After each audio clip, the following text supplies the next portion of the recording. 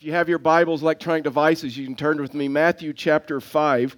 We're in this series, Authentic, and we're looking at what it means to have an authentic relationship with God and what it means to have an authentic relationship with others, what it means to be authentic about life and about what we're going through, about our struggles and all of those other things. And so today what I want to do with you is I want to walk you through this scripture, Matthew chapter 5, verse 4. This is the Beatitudes. It's the intro into the greatest sermon that was ever preached. It was preached by Jesus. It's the most complete sermon that we have of Jesus. And this is like a life message, and it was a message that he preached quite often through the Beatitudes. It was his life message. And so today I've entitled this message "Good Grief."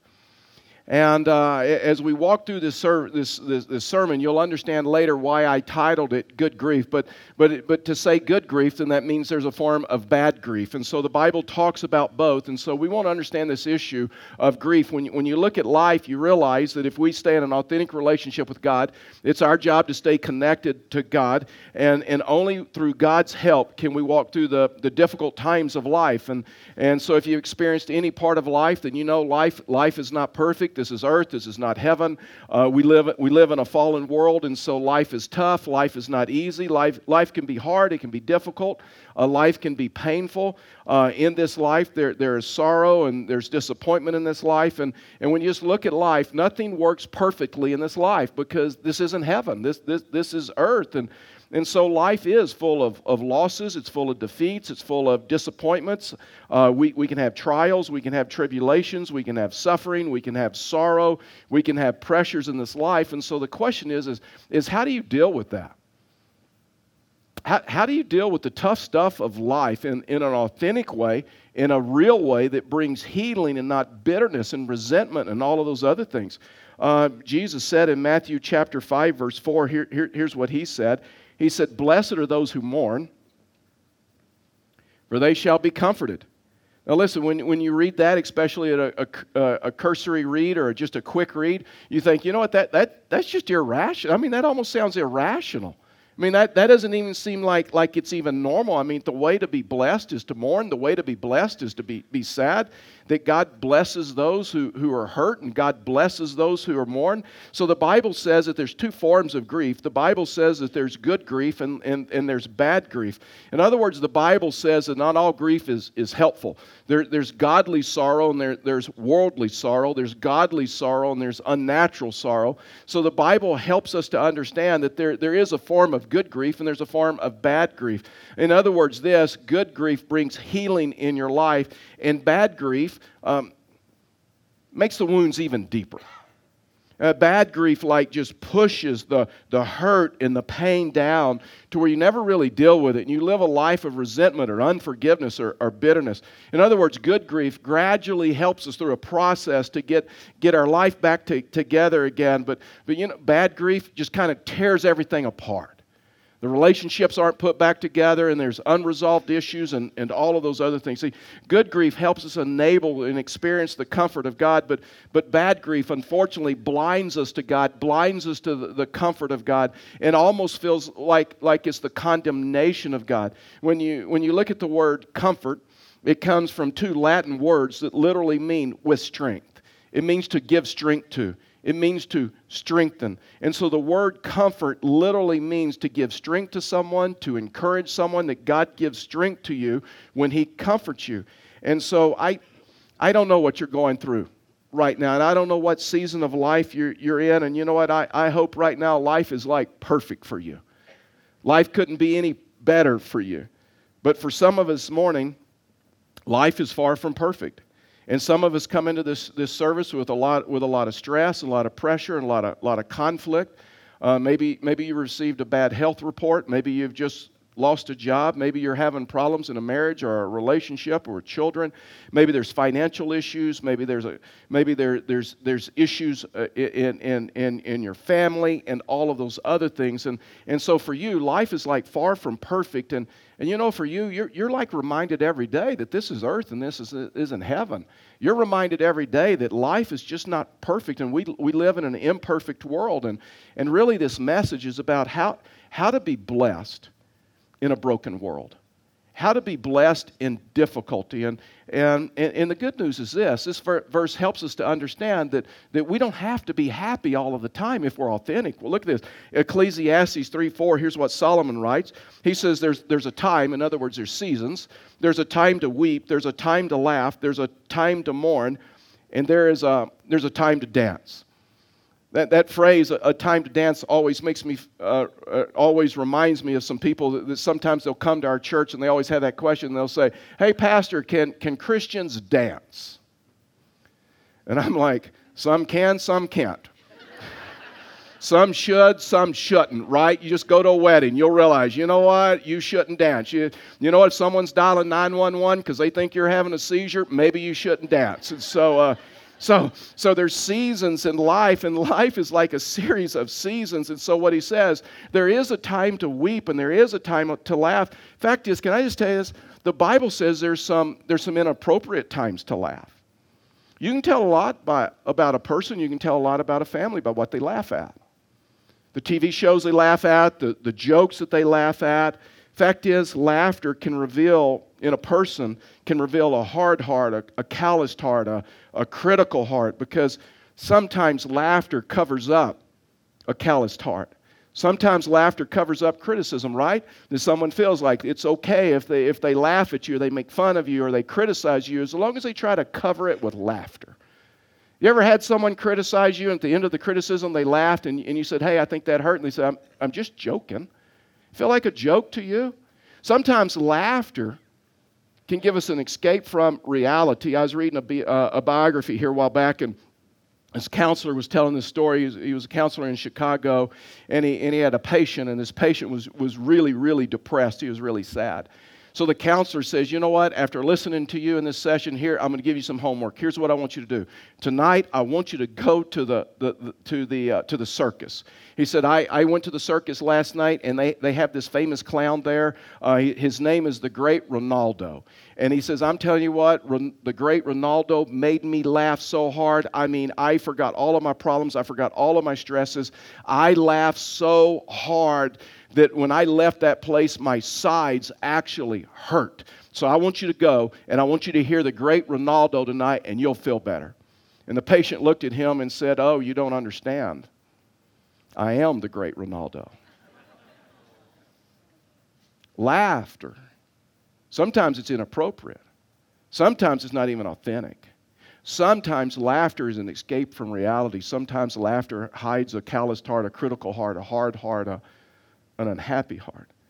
And Jesus taught that the Christian joy goes much deeper than this shallow laughter. Proverbs 17:22 says, "A joyful heart is good medicine, but a crushed spirit dries up the bones."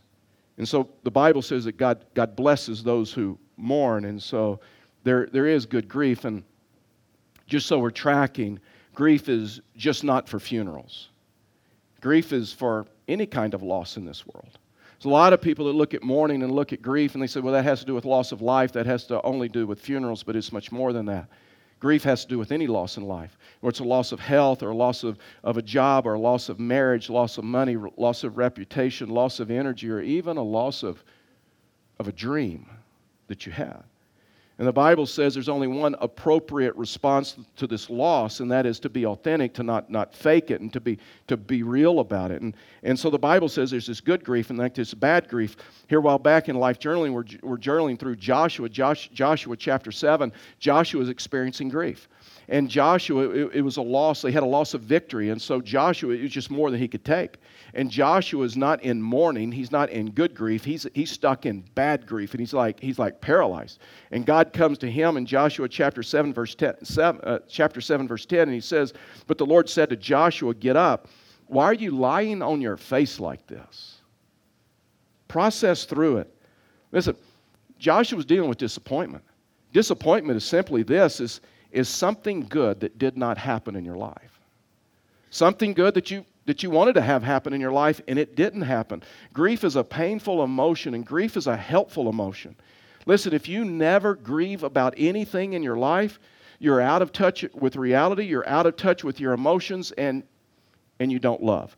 The reason we grieve is because we love. The reason we mourn and grieve is because we care.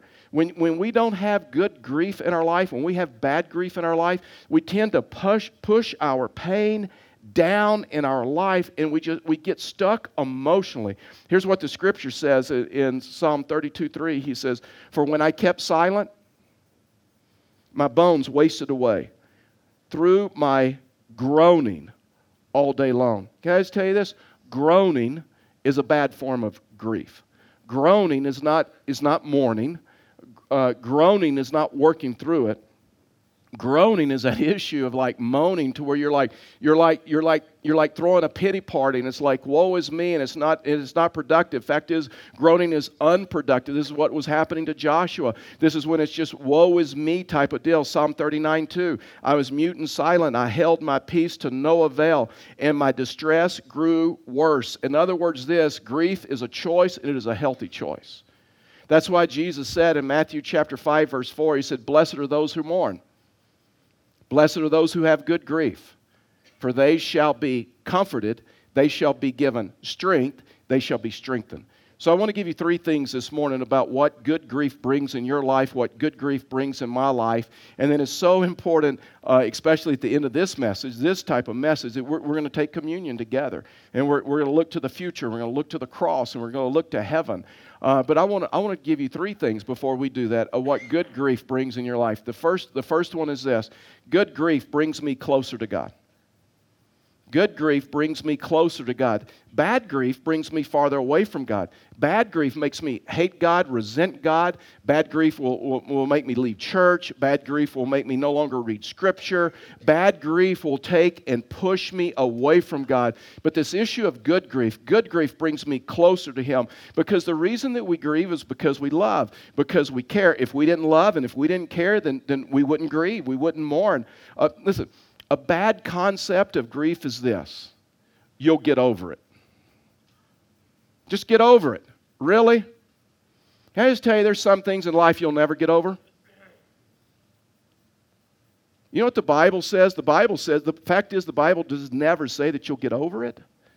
With grief, if you're authentic and if you're real about your hurt, your disappointments, your loss, and all those other things, you don't go over it, you don't go under it, you don't go around it. The only way to do is to go through it. That's why He said, "Blessed are those who mourn. Blessed are those who go through it. Blessed are those who walk through it. Because in that they will be comforted." Psalm 34:18 says, "The Lord is near to the brokenhearted and saves the crushed in spirit." Listen, bad grief will make you feel like that God is like a million miles away. Listen, we looked at this last week. Your feelings will lie to you, especially in grief and especially in hurt and especially in pain. And bad grief will make you feel like, you know what, God doesn't care. He's left me. He's abandoned me. And God is a million miles from me. Listen, good grief brings you closer to Him. That's why in Hebrews 13:5 says, "Keep your life free from the love of money and be content with what you have, for He has said, this is a promise, I will never leave you nor forsake you." In other words, God will never leave you, regardless of the season you're in, regardless of what you've done. God will never leave you in life. He will never abandon you in life.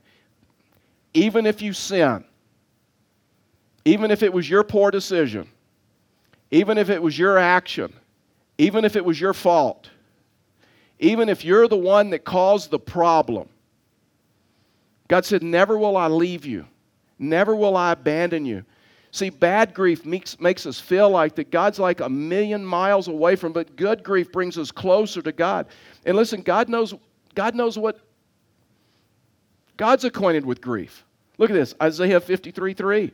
"He was despised," it's talking about Jesus, "and rejected by men, a man of sorrows and acquainted with grief. And as one from whom men hide their faces, He was despised, and we esteemed Him not." Listen, God knows what you're going through.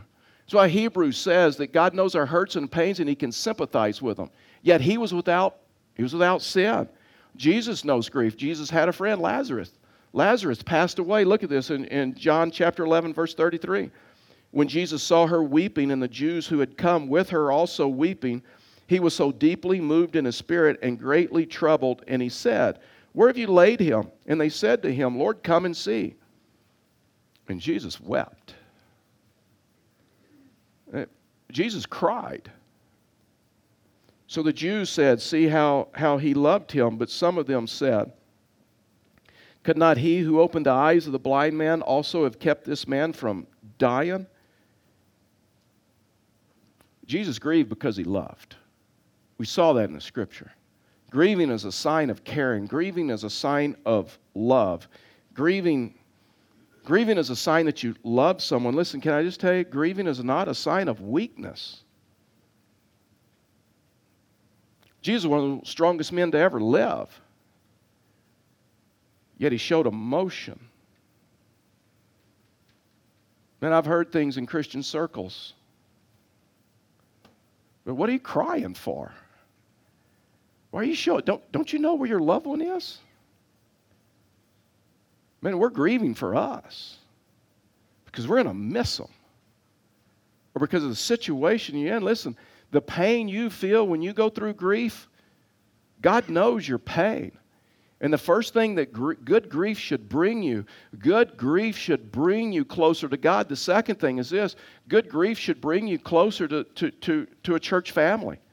Good grief should bring you closer to community. Good grief should bring you closer to a church family.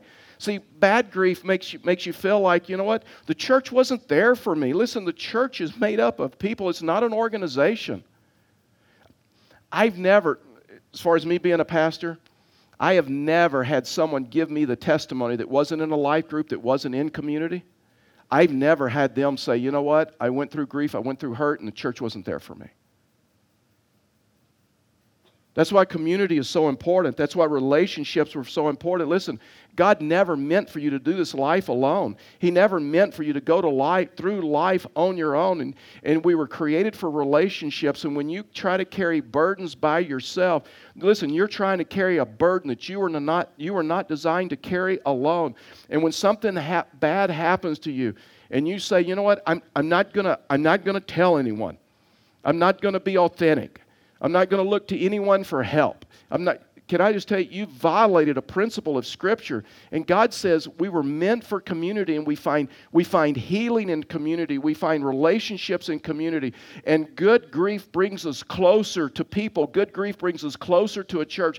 Good grief brings us closer to a life group or a Bible study or people that we share in ministry with. Because what the Scripture says, healing comes in community, to where we can be committed to one another. We can be devoted to one another. Here a while back, I was talking to an individual, and so I always ask this story. If I meet you for the first time in the lobby and I or in the community or wherever, I ask this story. I ask this question: what is your story? How'd you find Fellowship of the Rockies? How'd you come to the church?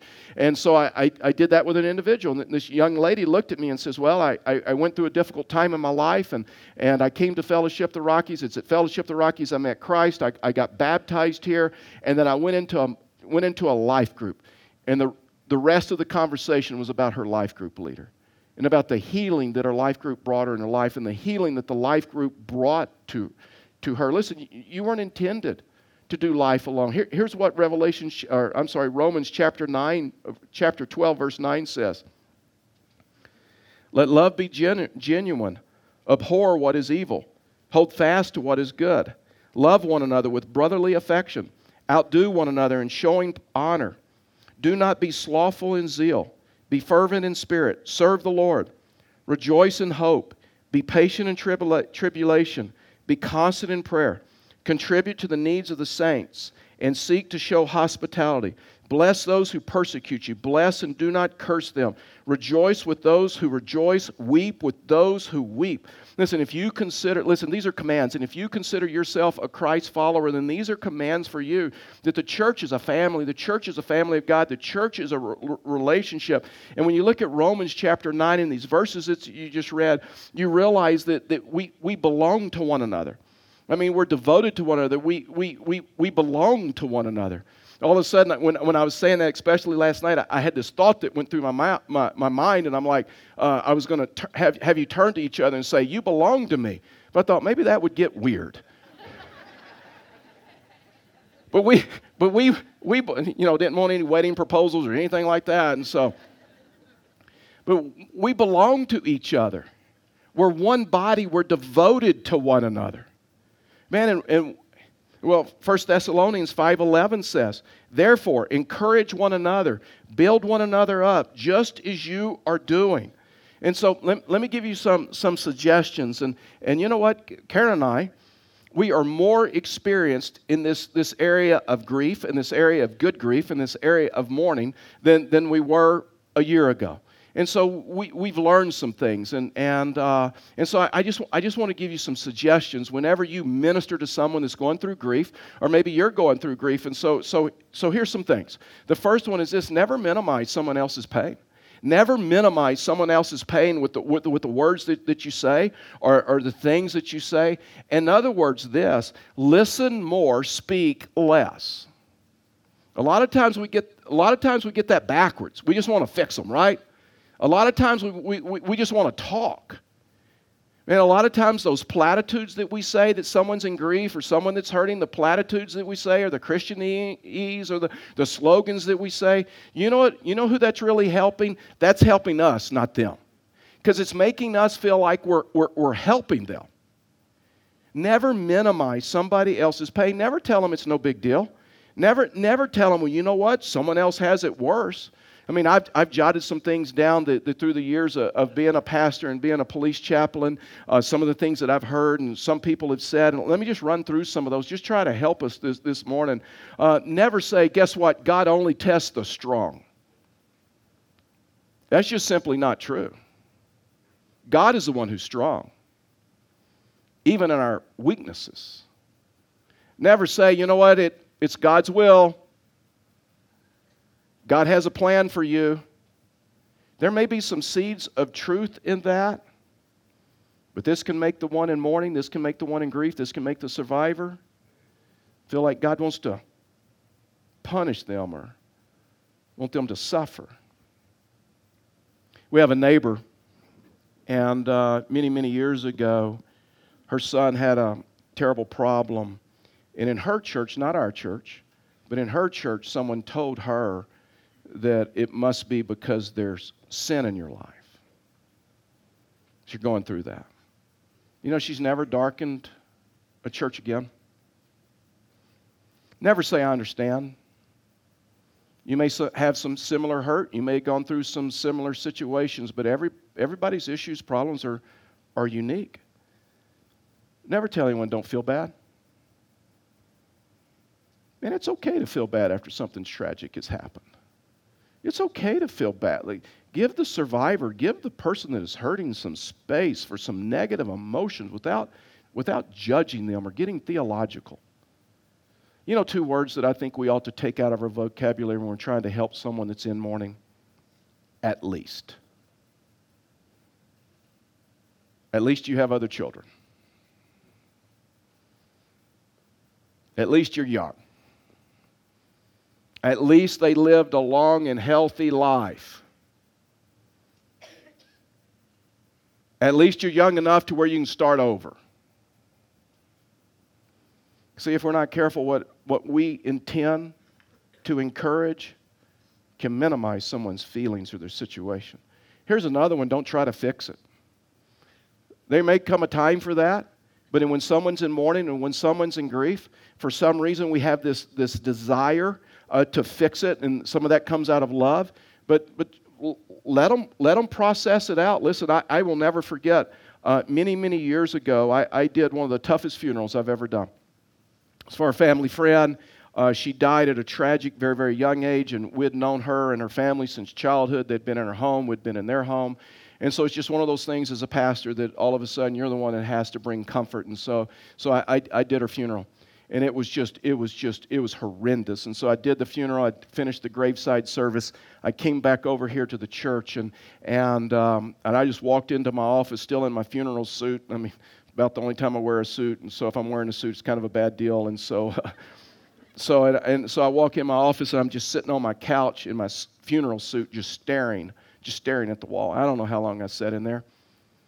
And all of a sudden, one of our pastors, a friend, walks in, and he kind of notices me, and he kind of got that look, and he just walked in, sat right down beside me on the couch, and stared at the wall with me. so close on the couch that our bodies were touching, and that's kind of uncomfortable for a man, right? Especially when there's nobody else in the room. And we stared at the wall together. Seemed like an eternity. I don't know, 10 or 15 minutes, and I says, hey, think I brought comfort today?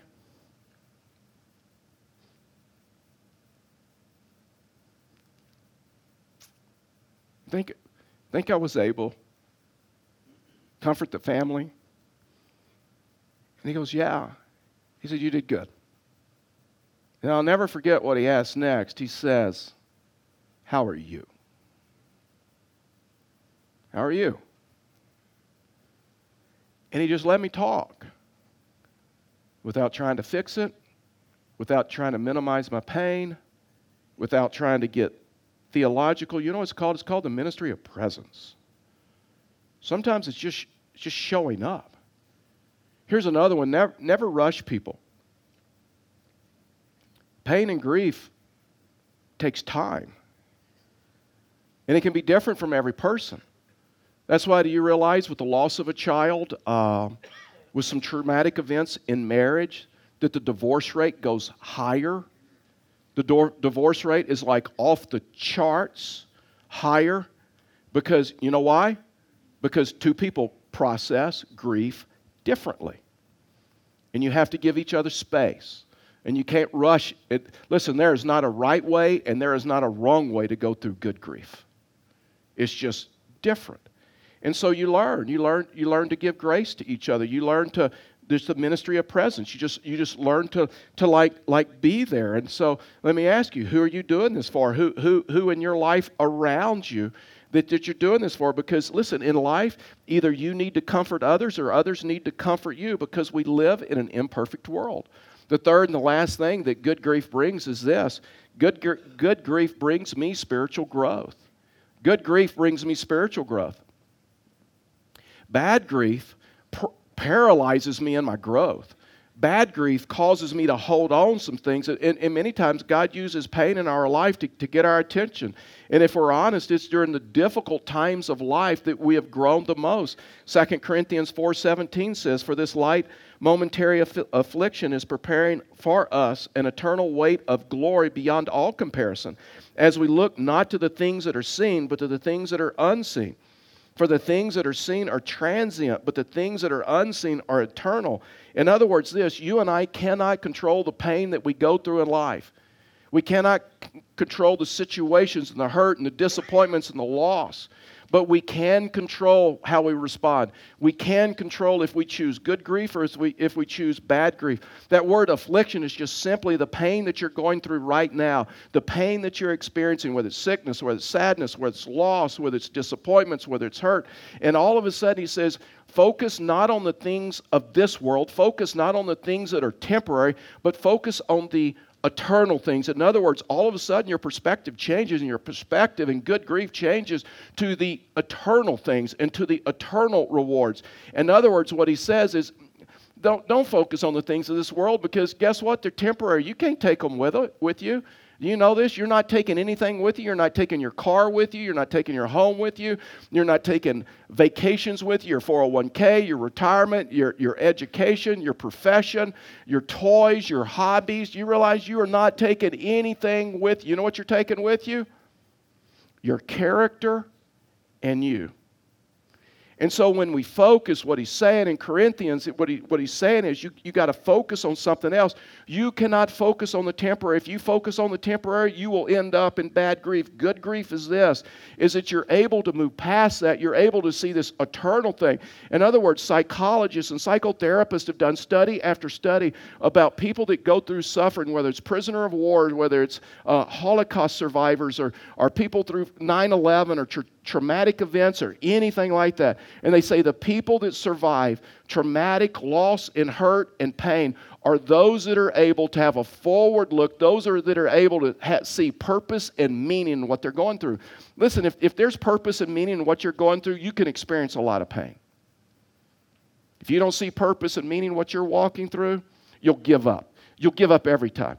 and you'll end up in bad grief. See, there's a big difference between bad grief and good grief. 1 Thessalonians 4:13 says this. He says, "But we do not want you to be uninformed, brothers, about those who are asleep, those who have passed away, that you may not grieve as others who do not have hope." In other words, he's saying this life is not all there is. And if there was no hope of heaven, then we'd all be in despair. Because there's so much bad in this world. Bad grief is no hope. Good grief is hope. Every one of us needs good grief, and we need hope. Listen, as a pastor, I don't even know how many funerals I've done. I don't even know how many people I helped when I was a Pueblo police chaplain, and I worked with a lot of death and loss and traumatic events. And man, I've looked plenty of people in the face who had bad grief, who had no hope. When a loved one died, when there was a traumatic loss, and I know what despair looks like. Listen, the test as believers, the test of our belief system, is not how you handle the successes in life, but how you handle suffering, how you handle loss, and how you handle disappointment. And we have hope, and so we grieve with hope, and we grieve good grief. Revelation 21:4 says, "He will wipe every tear from their eyes, and death shall be no more, neither shall there be mourning, nor crying, nor pain anymore, for the former things have passed away."